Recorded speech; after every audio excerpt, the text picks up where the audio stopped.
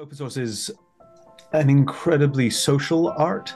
Open source is innovation. Like open source is enabling. Open source is community. And open source is weird. Open source is incredibly important. Open source is hard. Open source is engaging. Open source is collaboration. Open source is like running the show. Open source is ubiquitous. Open source is, well, my life. And open source is not free. Hello, my name is Ildiko. And I'm Phil. And this is the My Open Source Experience podcast, where Phil and I will talk to open source veterans, newbies, their managers, and just really anybody who is either already involved in the open source ecosystem or would like to. This podcast will be all about the individuals, their voices, and their experiences that they've been through ever since they started to think about open source or getting involved in open source. Yes, we'll show the various different types of open source communities that are out there, some pluses and minuses, and how to navigate them. Before we dive in, let me give you some important reminders. People on the podcast participate as individuals. They do not represent any company or organization. All the thoughts and opinions are theirs. People share their stories and experiences, the way how they went through them and how they remember them, and reflect how those experiences affected their lives, influenced their decisions, and just changed maybe their careers or lives back then or ever since. Welcome to a new episode of the My Open Source Experience podcast. In this one, Phil and I are chatting with Rob Hirschfeld, and we are covering topics such as contributing to large open source communities and how it feels like when you are the user and not the developer in the group, the challenges of building architecture and community at the same time, and also the importance and art of saying no. Enjoy the show. Rob, can you tell us a little bit about yourself, a little bit about your background, history in tech, in open source, as much as you want people to know about you? I'd be happy to. My name is Rob Hirschfeld. I'm CEO and co-founder of RackN, which is a company that has its roots all the way back in some early OpenStack adjacent technology. So I know we're going to dive into that, and we'll talk about that. My career in IT and infrastructure goes back, 25 years now, where I was the co-founder of a early cloud startup doing virtualization in cloud back in the VMware ESX beta days before they released the product, and have been working steadily in that part of the ecosystem for a long time since. DevOps, infrastructure as code, automation. I took a stint. I served, it was, I think, 5 years on the OpenStack board, and led some really important initiatives for the OpenStack Foundation back when it was the OpenStack Foundation. I think I was one of the advocates actually for the Open Infra name change, coming back into it in the early days when some of the Edge, the Open Infra groups were doing the Edge work too. So I've been really deeply involved in the infrastructure side of open source for quite some time. I have some interesting stories, and I know we'll be talking through some of that specific history. I do. There was one time when the first time I remember anything about open source at all, though. This was in my first startup, and we were at a software convention in San Diego, at the Corona. I think it's the Corona, that old that classic hotel out on the island. Mm-hmm. And there was a software vendor convention, and these crazy startup people showed up, all wearing red hats, red fedoras. They had just gotten some money, and they were talking about this thing called Linux that nobody understood, but they were so excited about what they were doing. and the red hats were very distinctive. The red fedoras were very distinctive. And so it's funny going back. I always, they made such an impression at that show just by their energy, what they were talking about, and the red hat.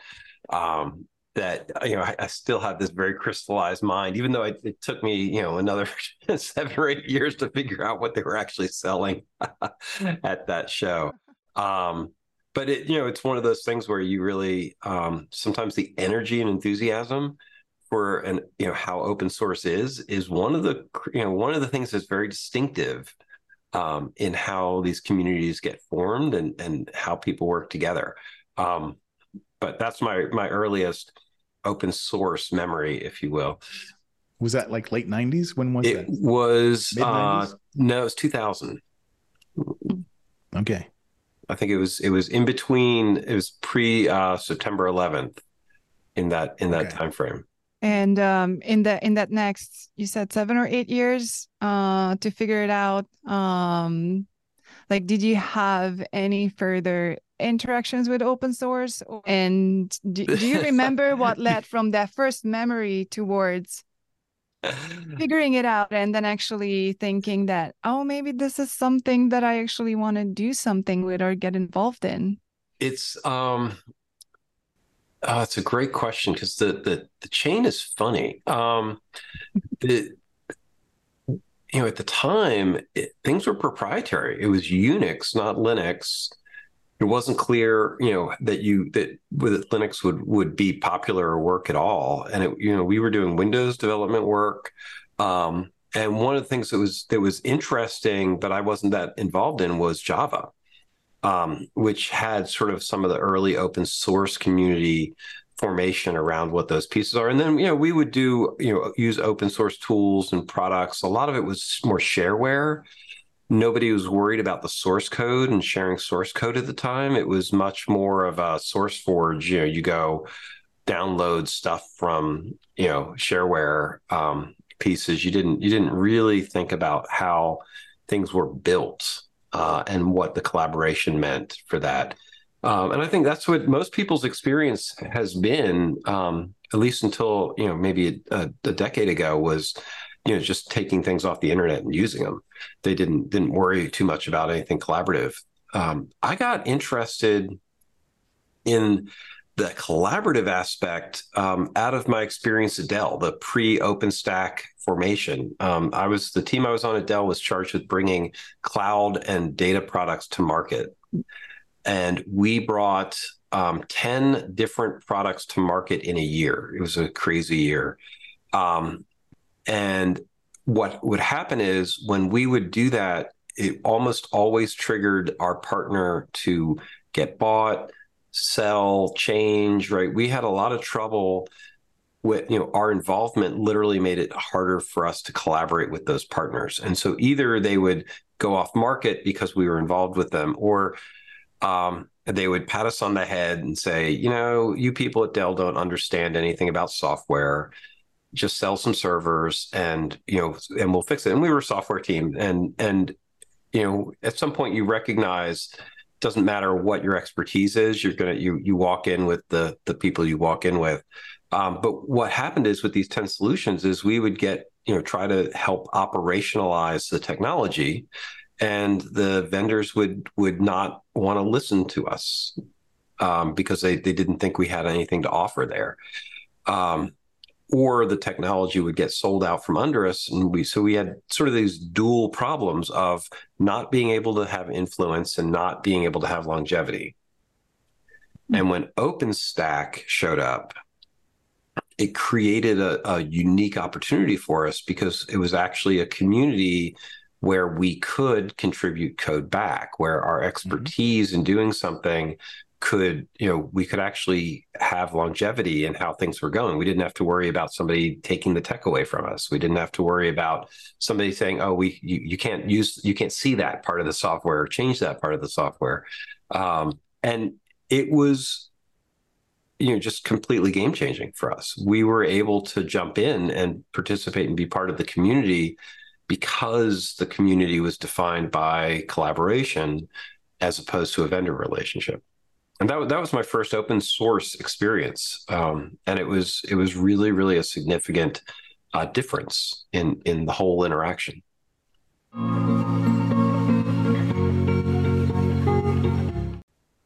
And when did that start, Rob? What year were you first engaged with OpenStack? That was 2008. I'm what people would consider OG OpenStack. So I was at what was the Austin meeting where Rackspace was talking about the concept and bringing up the original designs. We'd been going down to Rackspace and meeting with the teams about what they were trying to do. So it was really those very first meetings, 2008, 2009, where we were forming what was going to happen. And the nice thing is we built some tech for installing and operating and provisioning, combined with work we'd been doing with Puppet and Chef that was really, we had the right tech to help start doing install work for OpenStack. So we had a lot to offer the team that was forming on how to make that happen. So you were kind of part of forming the OpenStack community, right? Very much. Yeah, it was a very small number of partners. Actually, a lot of the partners who we expected to be important players in the OpenStack days did not stay the course. Citrix was in there. I think it was Deloitte. There was a consulting company that was expecting to have a big impact.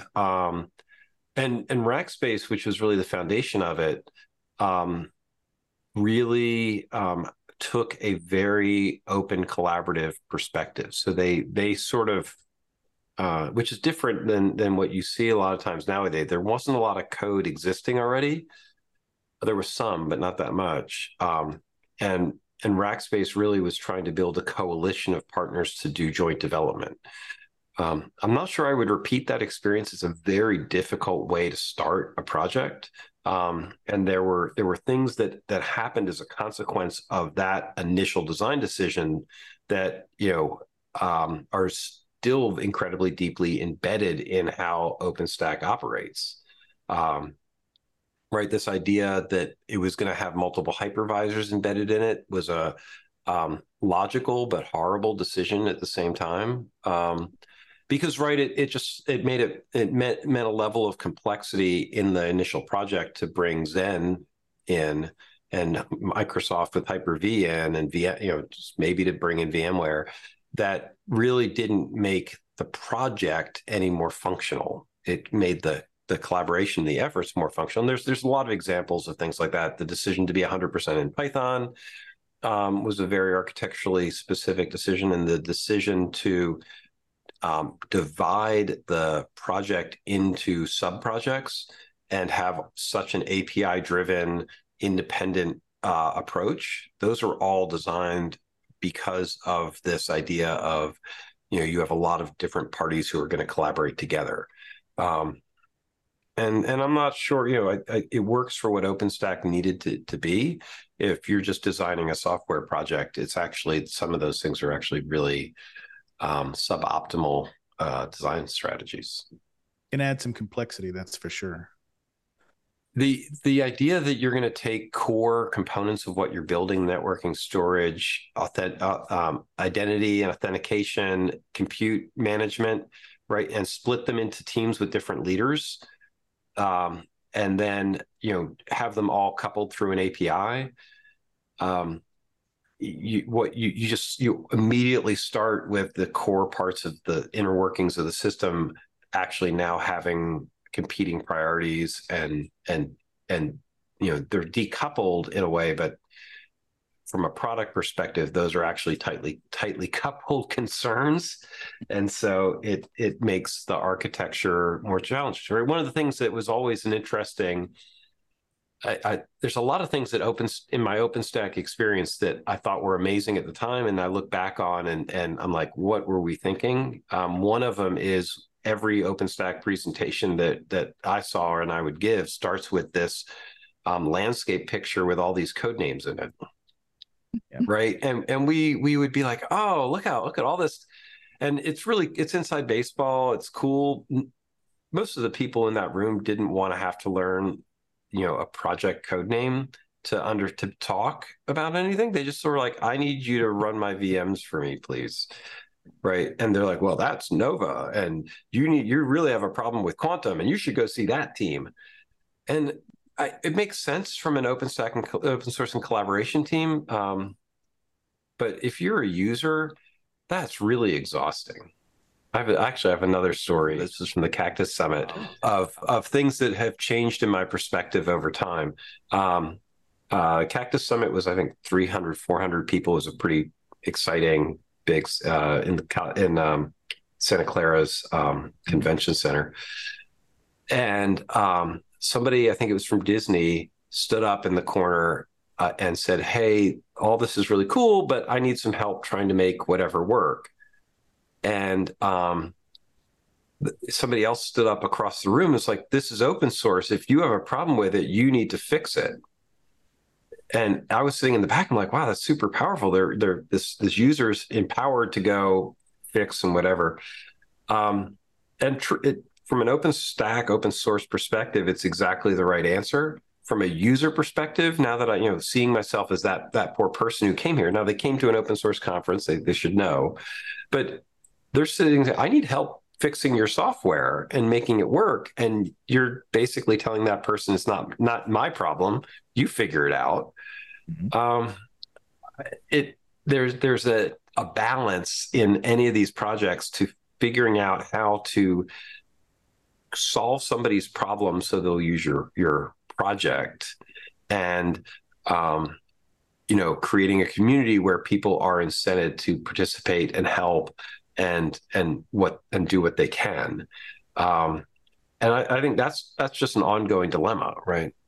There's a mix. A lot of times you'd say, oh, the vendors, they should have, there should have been 3 vendors standing around that user trying to help them at the end of the day. And that might be the right answer. But a lot of open source communities get very wary of that sort of, immediate commercialization. And it's not that welcoming to a new user either. And I don't know, I don't have simple answers for this. These are just, these are sort of those stories of what it looks like as you're building a culture for how a project should operate, and learning that what you see when you're inside the culture is awesome might look like outside the culture as very problematic or unfriendly. I think that's one of the really confusing things about open source even today, right? In that, what is the relationship of an end user that is non-technical in an open source project? I mean, I was taught in the beginning that, open source is developed by developers for developers, right? And if you want documentation, go read the code, because that's the only real way you're going to find documentation, right? And and with that mindset, that too has a purpose, right? And that use is not bad. But as you say, I mean, as far as that goes, in the Cactus days of OpenStack, developers couldn't figure out how to run OpenStack. No, they couldn't. No, it was a challenge back in the day just for developers, and it was part of that complexity of the various modules that were helping that along. And just to add to the timeline, the Cactus days were in 2012. So I think, or 2011, 2012, something along those lines. I think it was kind of. I actually think even earlier, 2010. 2010. No, yeah. And I think 2010 was the launch. 2010 was. And then maybe settle on 2011. 2011 sounds right. I'd have to get my old Cactus t-shirts. Oh yeah, that would be fun. We have a lot of cool t-shirts from that community. Collection. Yep. And it just I mean, it's interesting how we are talking about that developer user relationship, and I can still see almost the exact same conversations happening in communities. So I have a lot of questions to all the stories that you talked about. One immediate one to just this user developer relationship, as you had this experience, and then also eventually you had the realization that maybe this is not exactly the way to go. Did you have any opportunity to change this kind of relationships. I don't know if you were a user after that in another project and community where you could use that experience to change the interaction, or again, maybe I actually maybe tried. No, I mean, I tried when Kubernetes was forming, and I was an early Kubernetes user. I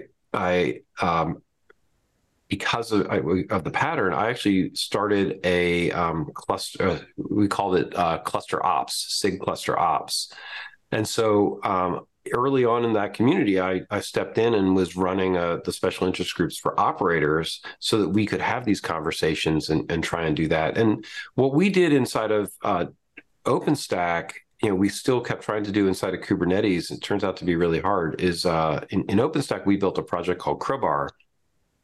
It was designed to install OpenStack as part of this sort of challenge, right? It's how you help people get moving, not from a developer perspective, but from a user perspective. And OpenStack had a lot of moving parts, and we automated all of those pieces.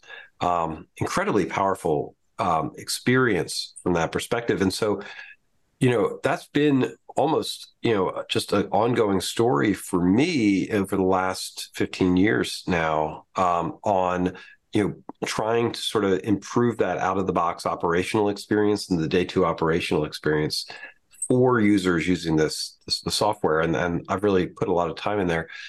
The interesting thing is it's very hard to make successful. Like the Kubernetes cluster ops work that I did turned into some great conversations with people who were using Kubernetes in general, but we had a lot of trouble finding repeatable operations patterns that people would keep using.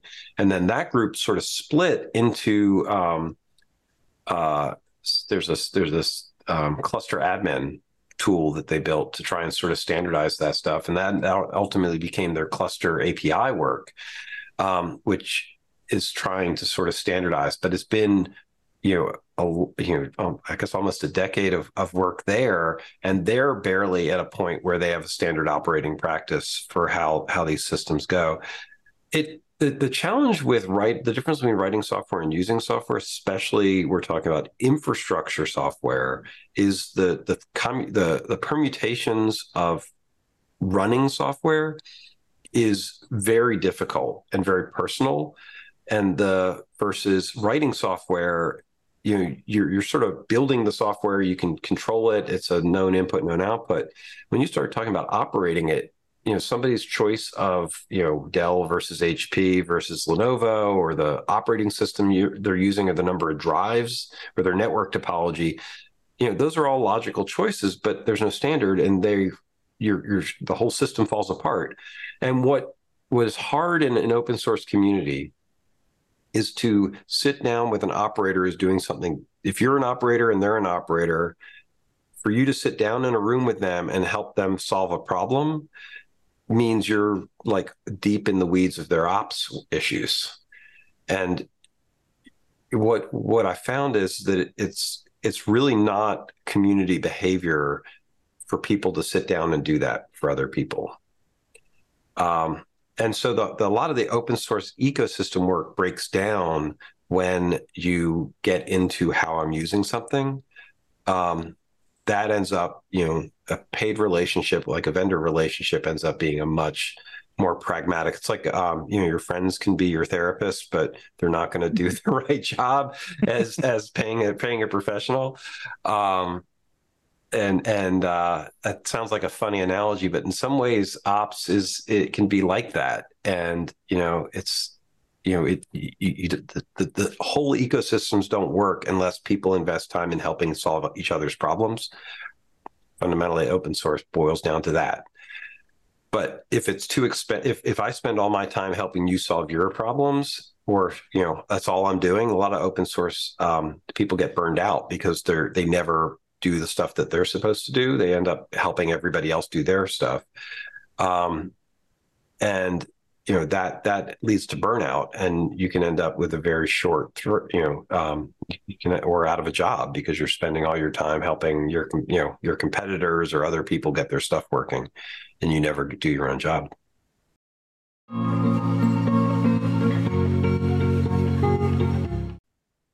Yeah, I mean, when it comes to operations and and operators. So I attended a couple of like ops meetup, like operators are meeting, which is why it is called ops meetup, in various places, like maybe a few hours or 1 or 2 day sessions where operators are in one room. And my biggest takeaway is that I think that it's mostly a therapy session for operators, because being in operations is just one of the most thankless things that you could possibly do for a salary. That's right. And like that group therapy kind of still actually works. And sometimes you still get ideas in terms of what other people are doing, how they are working around something. There's still something coming out of those sessions that is digestible by developers, that someone from a vendor company could listen to, whether they're solving that in the open source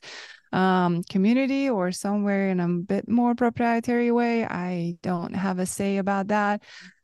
I still kind of find it really valuable how you can extract information that otherwise would be hidden and would go through support tickets. And it's really not the same experience to complain through support tickets versus sitting in the room with people, with mostly operators, but a few developers as well. I think most cases we either had people who were both kind of and going towards DevOps and working a little bit on code and more on the ops side still, or we also did have a few contributors who were developers and they were not participating in operations in their companies, or if they were an individual contributor then in that setting.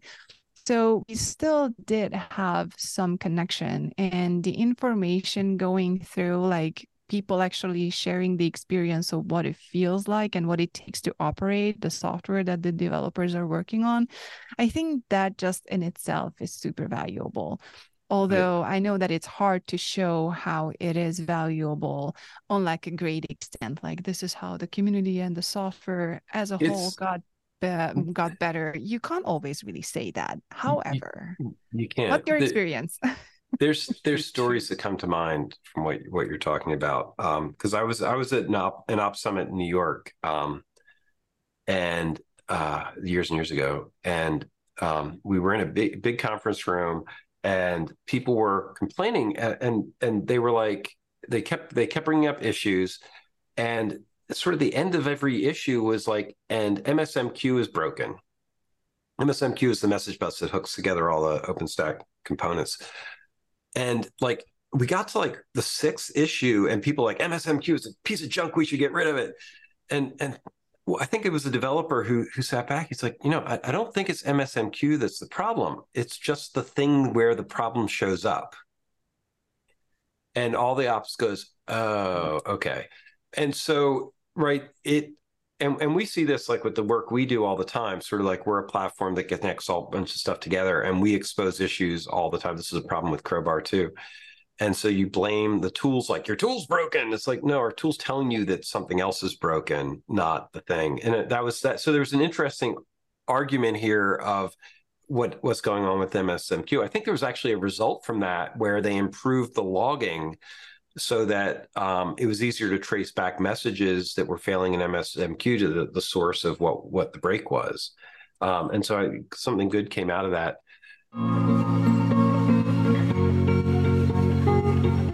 There was another instance back, this is in the Boston conference, Diablo conference, when Vish created the DevStack tool. And so just to set the contrast, at that conference, Dell had flown in a rack of servers, a mini rack, and we were in the hall demonstrating fully autonomous OpenStack installs on a rack of servers. Took about an hour. No, it's less than that, 15 minutes to get a full rack up and running. And so I'm running around showing people, hey, look, we've made it super easy for you to install OpenStack with a click of a button. It's great. And Vish and I were Vish is one of the early core developers. And he gets in the elevator with me and he opens up his laptop and says, Rob, I got to show you this. I have this thing called DevStack, and it's a one machine install of OpenStack. and it was running in Vagrant, and he was like, and now developers can install OpenStack without any of the extra infrastructure. I'm like, you realize I just automated all that 5-machine bring up stuff. He says, I know it's way too much stuff. Just this, developers are going to love it. And I was like, Vish, developers are never going to hit the networking and cross machine issues that OpenStack is going to need to get right if you give them a single machine install of OpenStack. And he's like, yeah, but it's going to take too much time. I just need to have it all work on my laptop. And that was a seminal moment where I was, you were asking about times when I watched OpenStack sort of journey into one path. The advent of DevStack, which is very developer friendly, literally undermines the developer's ability to expose and find multi-machine operational issues. And there is no useful OpenStack that's not a multi-machine OpenStack. That's maybe too broad, but OpenStack is a multi-machine architecture system. And sometimes if you're not careful, you collapse out the thing that you actually need to be troubleshooting.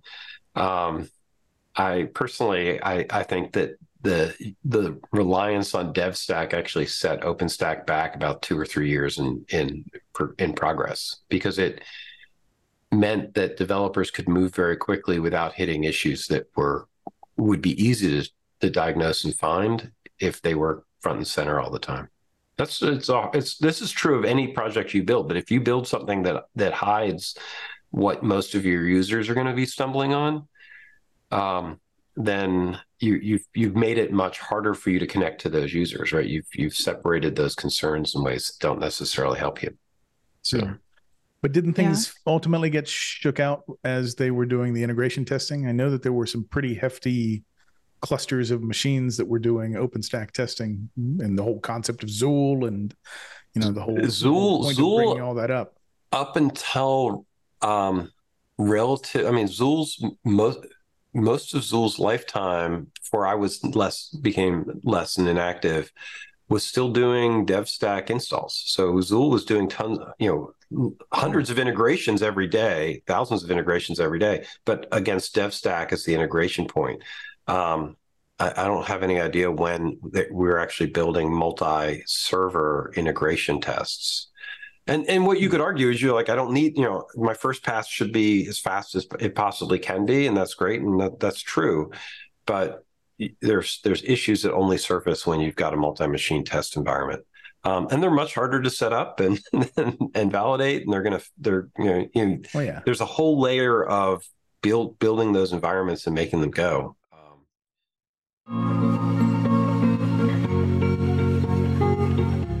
I wanted to get back to your topic of burnout. Yeah. And spending a lot of time working with users that were having operational issues versus getting your own work done. Yeah. Did you see that as an issue in OpenStack across the board, or did you see other forms of burnout? And I'm wondering, I mean, maybe this can talk a little bit about what you do. But given the fact that operators need so much help, did any kind of a good consulting set of a cottage industry form up out of helping users get their operations going? Oh my word. There was a lot of money made and a lot of investor capital burned, doing exactly what you're describing. I'm trying to think of the order to answer this question, because I have some personal stories on it, and I think there's a really interesting question here about the OpenStack consulting. So there was, especially in the early OpenStack days, Mirantis was the most notable, but not the only.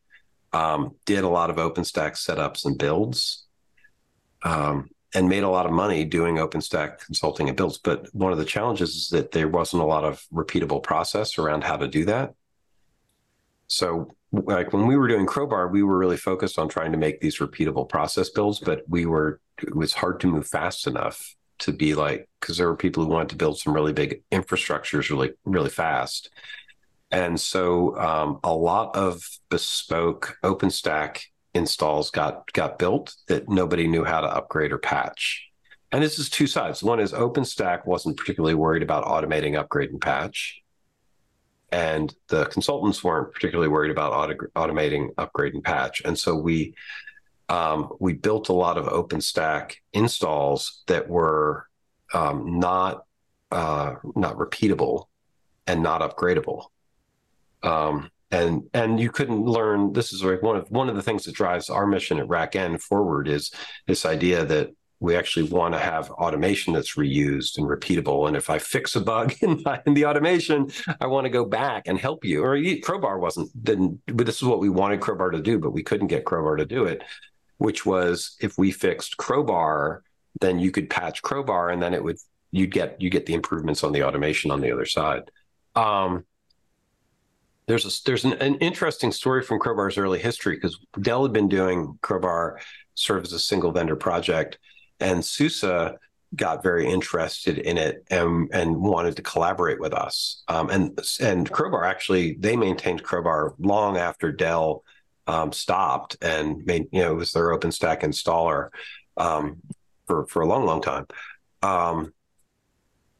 And when we were doing that collaboration with them, they would do development work against Crowbar during the day in Europe, and they would test it against SUSE, because that's who they were, get things working, commit their patches, and then leave for the night. And we would show up in the morning and bring in their patches, and it would break all of our CentOS, Red Hat, and Ubuntu installs because they didn't test on any of that stuff. Right. And that for us was that, that was a good example to me of this investment to make the partnership work. We had an engineer who would do nothing but check their builds, fix whatever they broke for the other operating systems, and keep that process going.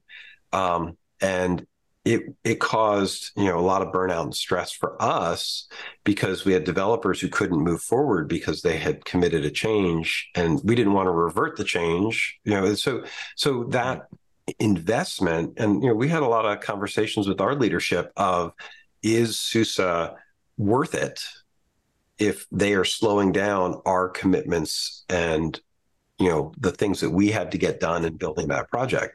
And this is the classic example. There was benefit to them being in the project and collaborating with us, but our internal teams and our customer sales and what we were doing and what our promises were being slowed down because we couldn't move as quickly because we were cleaning up stuff that they had to do.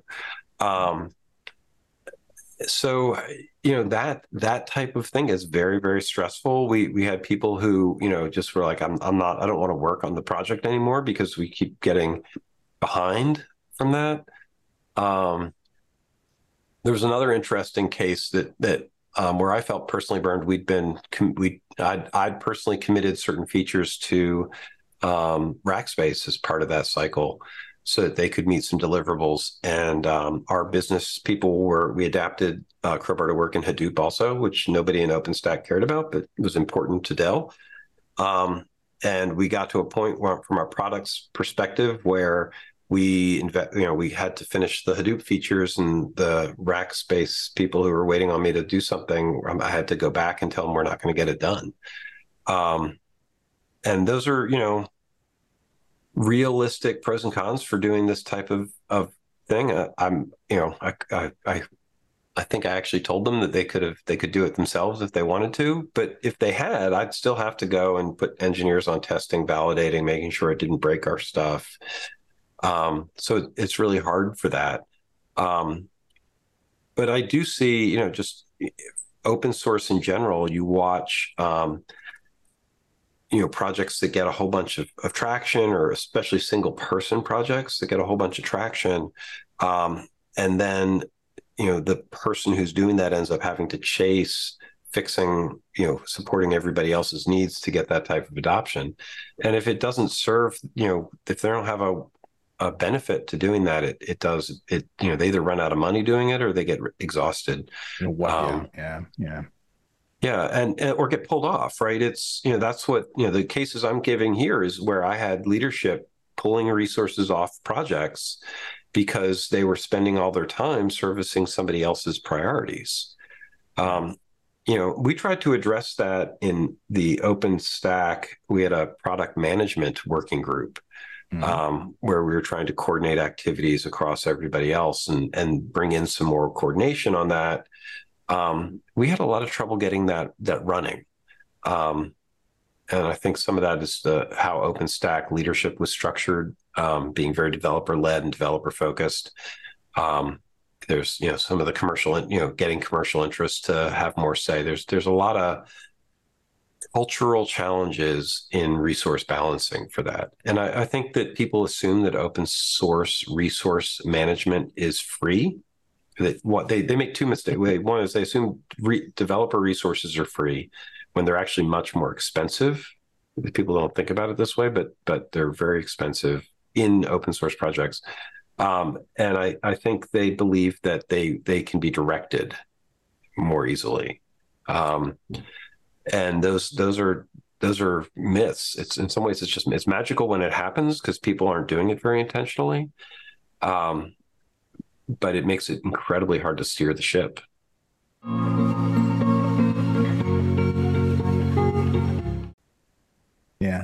Yeah. I mean, that product management forum was a first of its kind.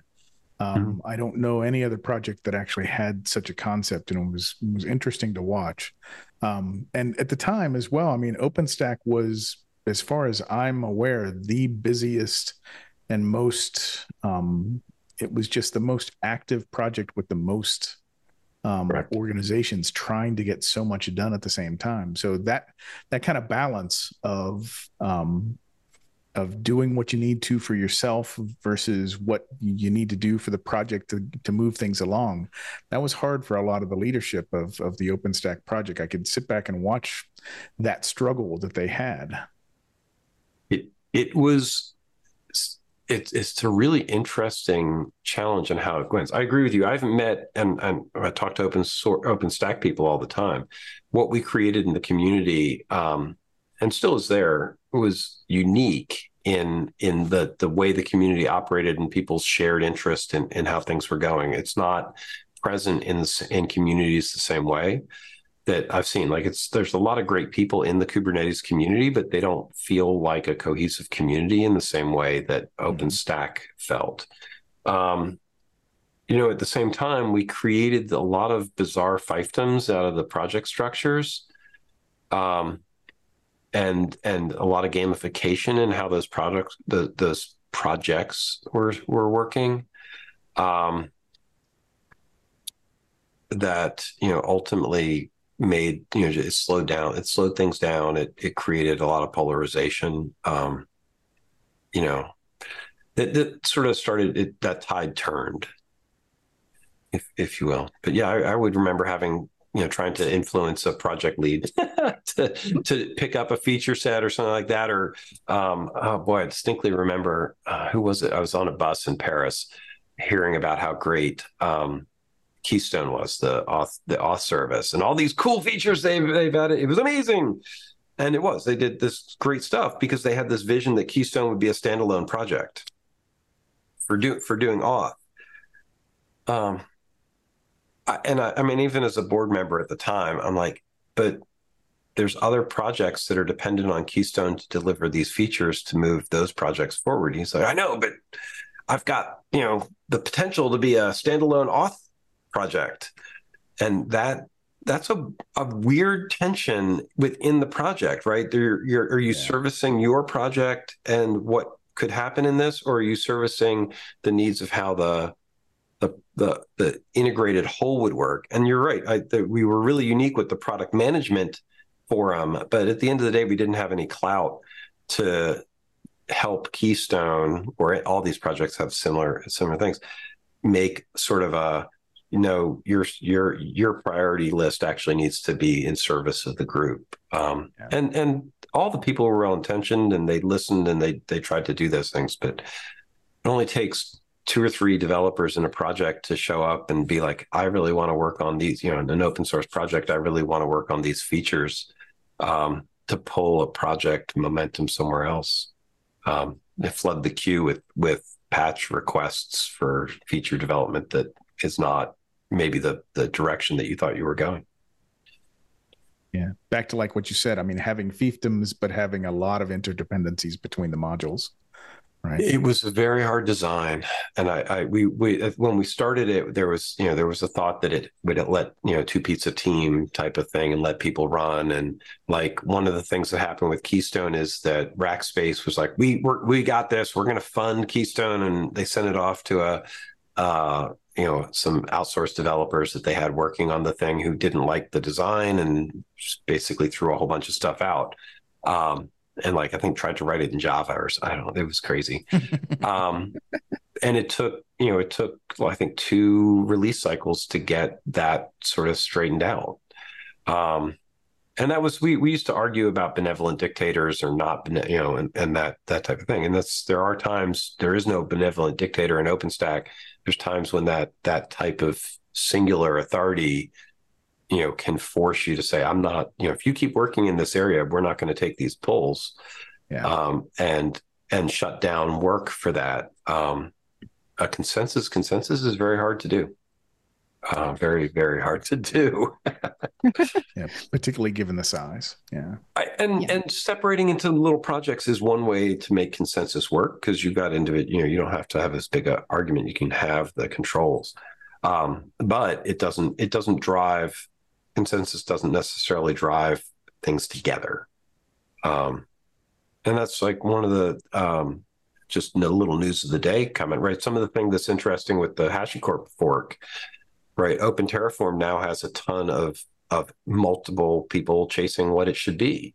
That might be great. It might drive that project faster because HashiCorp was not, moving it as quickly as it might move now. But at the same time, HashiCorp had a vision and a direction. They made this, they controlled that. And it'll be interesting to see that, we're about to witness that balance of a lot of enthusiasm and developers and ideas coming into a project. And it's not as clear yet if how they're going to say no. One of my lessons at Dell, I don't want to tell too many stories, but one of my lessons when I was at Dell, everybody thinks of these big organizations as like behemoths who can't do anything and slow and all this bureaucracy. And what I found at Dell was that the thing that they had to be really good at, that's hard, is they have to say no to stuff. They were brilliant people with great ideas, tons of opportunities, easy paths to market. But, they could only do so much stuff effectively. And so the thing they really had to do is be much better at saying no than average. And that's not a discipline that, people are used to having.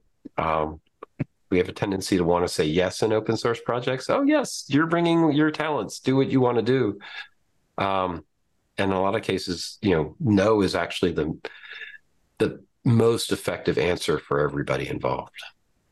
Well, it's a balance, right? I mean, that's exactly it.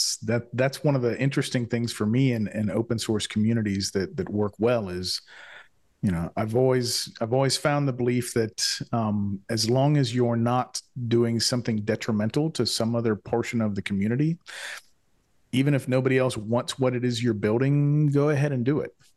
And there may very well be network effects that end up playing off nicely. The challenge is that there also might be code that breaks other things and isn't documented, and is somebody's dragging things forward that's not doesn't have a long-term maintenance strategy in it. So I agree with you, and I guess as I've come along, I see open source projects with a ton. There's two things. One is they have a ton of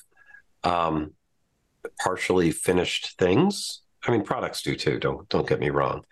But there's a lot of that. And then the question I've been asking a lot recently is just how much can open source fix architectural issues and change architecture? Because it's very difficult for an open source project to reconsider its architectural work inside of its own framework. Those end up being either forks or rewrites, and they're. And it depends, right? I mean, that is a cultural aspect, I would say, of an open source project. I'm going to go back to Linux as one that's been refactored more times than you can shake a stick at. Right? Because Linus feels that way, right? I mean, he'll say, well, okay, this release, we're not doing anything except totally refactoring the networking subsystem because you guys and your wireless drivers are ticking me off because nothing works. Well, and you get something like Systemd, which people have a lot of feelings about, but converged systems management across the board in a really important way. And that was an incredibly divisive change that took actually a lot of political capital to get through the system. And I still hear people whining about it. You're right. And it was interesting because I talked to our CTO about Systemd, and he's like, I absolutely hate it. And it's the best thing that ever happened to Linux. Because he's like, now I don't have to worry about which distro I'm using to figure out how to configure stuff and start services, which had been a nightmare, absolute nightmare. So, and that's for me, that's actually, I often will look back to the Linux community because the ability to take technical excellence and drive to specific decisions. I mean, Linus talks about, we got a lot of lieutenants. It'll be fine when I retire if I'm hit by a bus, right? He gets the hit by the bus question all the time. I'm not so sure. I mean, I give that community, I give him a lot of credit for the culture because he got to build that for 10 years right before corporate interest. OpenStack didn't have that opportunity. No. There were a lot of deadlines that folks were trying to meet, not the least of which I was at HP at the time. I don't know if you know my history, but I was at HP when you were at Dell. Okay. In doing that work. And we were trying to get something stood up, right? We were back in those early days, we were trying to get public cloud stood up quickly. So deadlines really mattered to us. Oh yeah. And that was, again, a different culture, a different set. And that cultural change, I mean, that's what I find so very interesting about open source, because open source is a license type. It's not a collaborative development type, right? And so there's no instructions on the collaboration. Exactly. And we see a great spectrum, which is kind of the point behind this podcast for Ildiko and I, is to talk about what those differences are and cherry pick what are the best ones. Yeah. Right? What actually works. So, and OpenStack is a great example. OpenStack's an amazing example. OpenStack's an amazing example. It is. And on that point, like Rob, since you were part of kind of the formation of it, and you were at Dell at that time. Yeah. So I'm kind of wondering how the experience was for you in terms of, was Dell supportive of what was forming? Did they have an understanding what they are getting into? Was it like, okay, let's have the software team playing around a little bit, why not? And then we also build servers in the meantime, and that brings us revenue. How was it? Oh my goodness. Completely. Did I just step on something? No. It was awesome, and completely foreign to Dell. The reason it worked is because Rackspace and the Rackspace leaders had a personal relationship with Michael, and Michael Dell wanted to sell a lot of servers to Rackspace at the time, and was selling a lot of servers to Rackspace. So there's a lot of reason to want. This was before Amazon was the clear leader, and so there was a lot of and just geographically, right? We were in Austin. Rackspace was in San Antonio. Geographic proximity made a total difference here. But one, basically, I think Lou, who's CEO of Rackspace at the time, called Michael and said, we're going to do this thing. We want you to help. Michael said, I have no idea what that means, but of course we'll help. And my team got sent in to figure this out, do what you need. And the fact that we had, Michael's blessing on making it happen opened doors that we would never have been able to open otherwise. And when we went to do Crowbar and we're going to do this open source, we were the first open source project Dell had ever done. They did a ton of Linux and Linux adjacency stuff, which is Dell actually deserves a lot of props for their Linux groups. they'd never initiated a project like this. And, we just sort of flew through a whole bunch of stuff, a bit of asking for permission after the fact, but we had, top level buy-in to make it happen.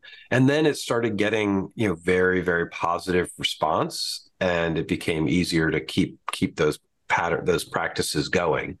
The thing that I think was less clear, and I think makes it hard for other projects to follow, is there was a degree of lightning in a bottle because of Michael's interest, because of OpenStack's celebrity, because we had a small software team that really understood how to do software and wanted to make that happen.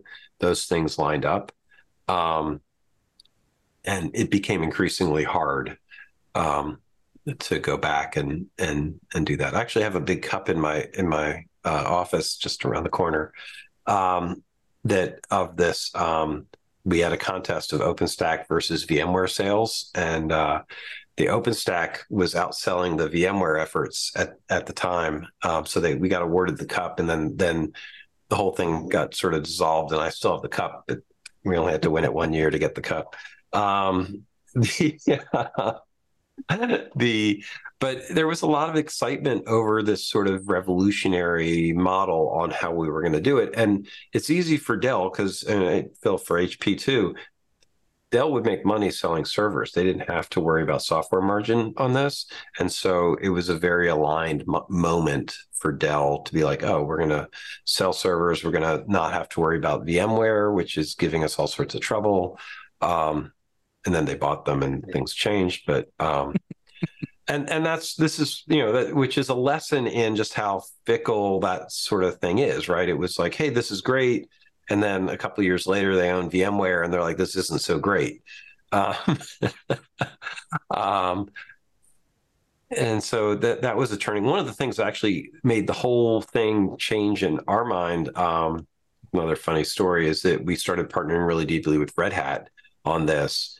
And we were having this, while we were getting the partnership going, we had like this upstairs, downstairs moment. My bosses were meeting with Red Hat bosses about getting the deal, and I was meeting with the Red Hat technical people about their OpenStack efforts. And the Red Hat people were like, oh, we're so glad to be working with you, Dell, because y'all have, understand the ops for OpenStack really well, and you can help us get the ops stuff. Red Hat at the time had been changing their install strategy every 6 months. Things like Stay Puff, if people ever remember what that crazy things were, they had it was literally flavor of the day. So they were like, we're so excited to be partnering with you. 2 floors up, my boss was telling the Red Hat people, we're so excited to be partnering with you. We don't know anything. Please just tell us whatever we need to do, and we'll do that. And so that was the debrief on that meeting was very weird. It was very weird. And that's in some ways says a lot, not much about OpenStack, but a lot about corporate partnerships. But And the structure of big companies, I mean, even just what you said, that you had the top level buy-in in terms of joining this, whatever this is, how this thing will be, that became OpenStack. And then it also sounds like that you had a really lucky alignment in terms of having a little bit of playroom on the software side and having the team with a really good understanding, and it just everything magically lined up for this to be successful. Is that a fair thing for observation to say?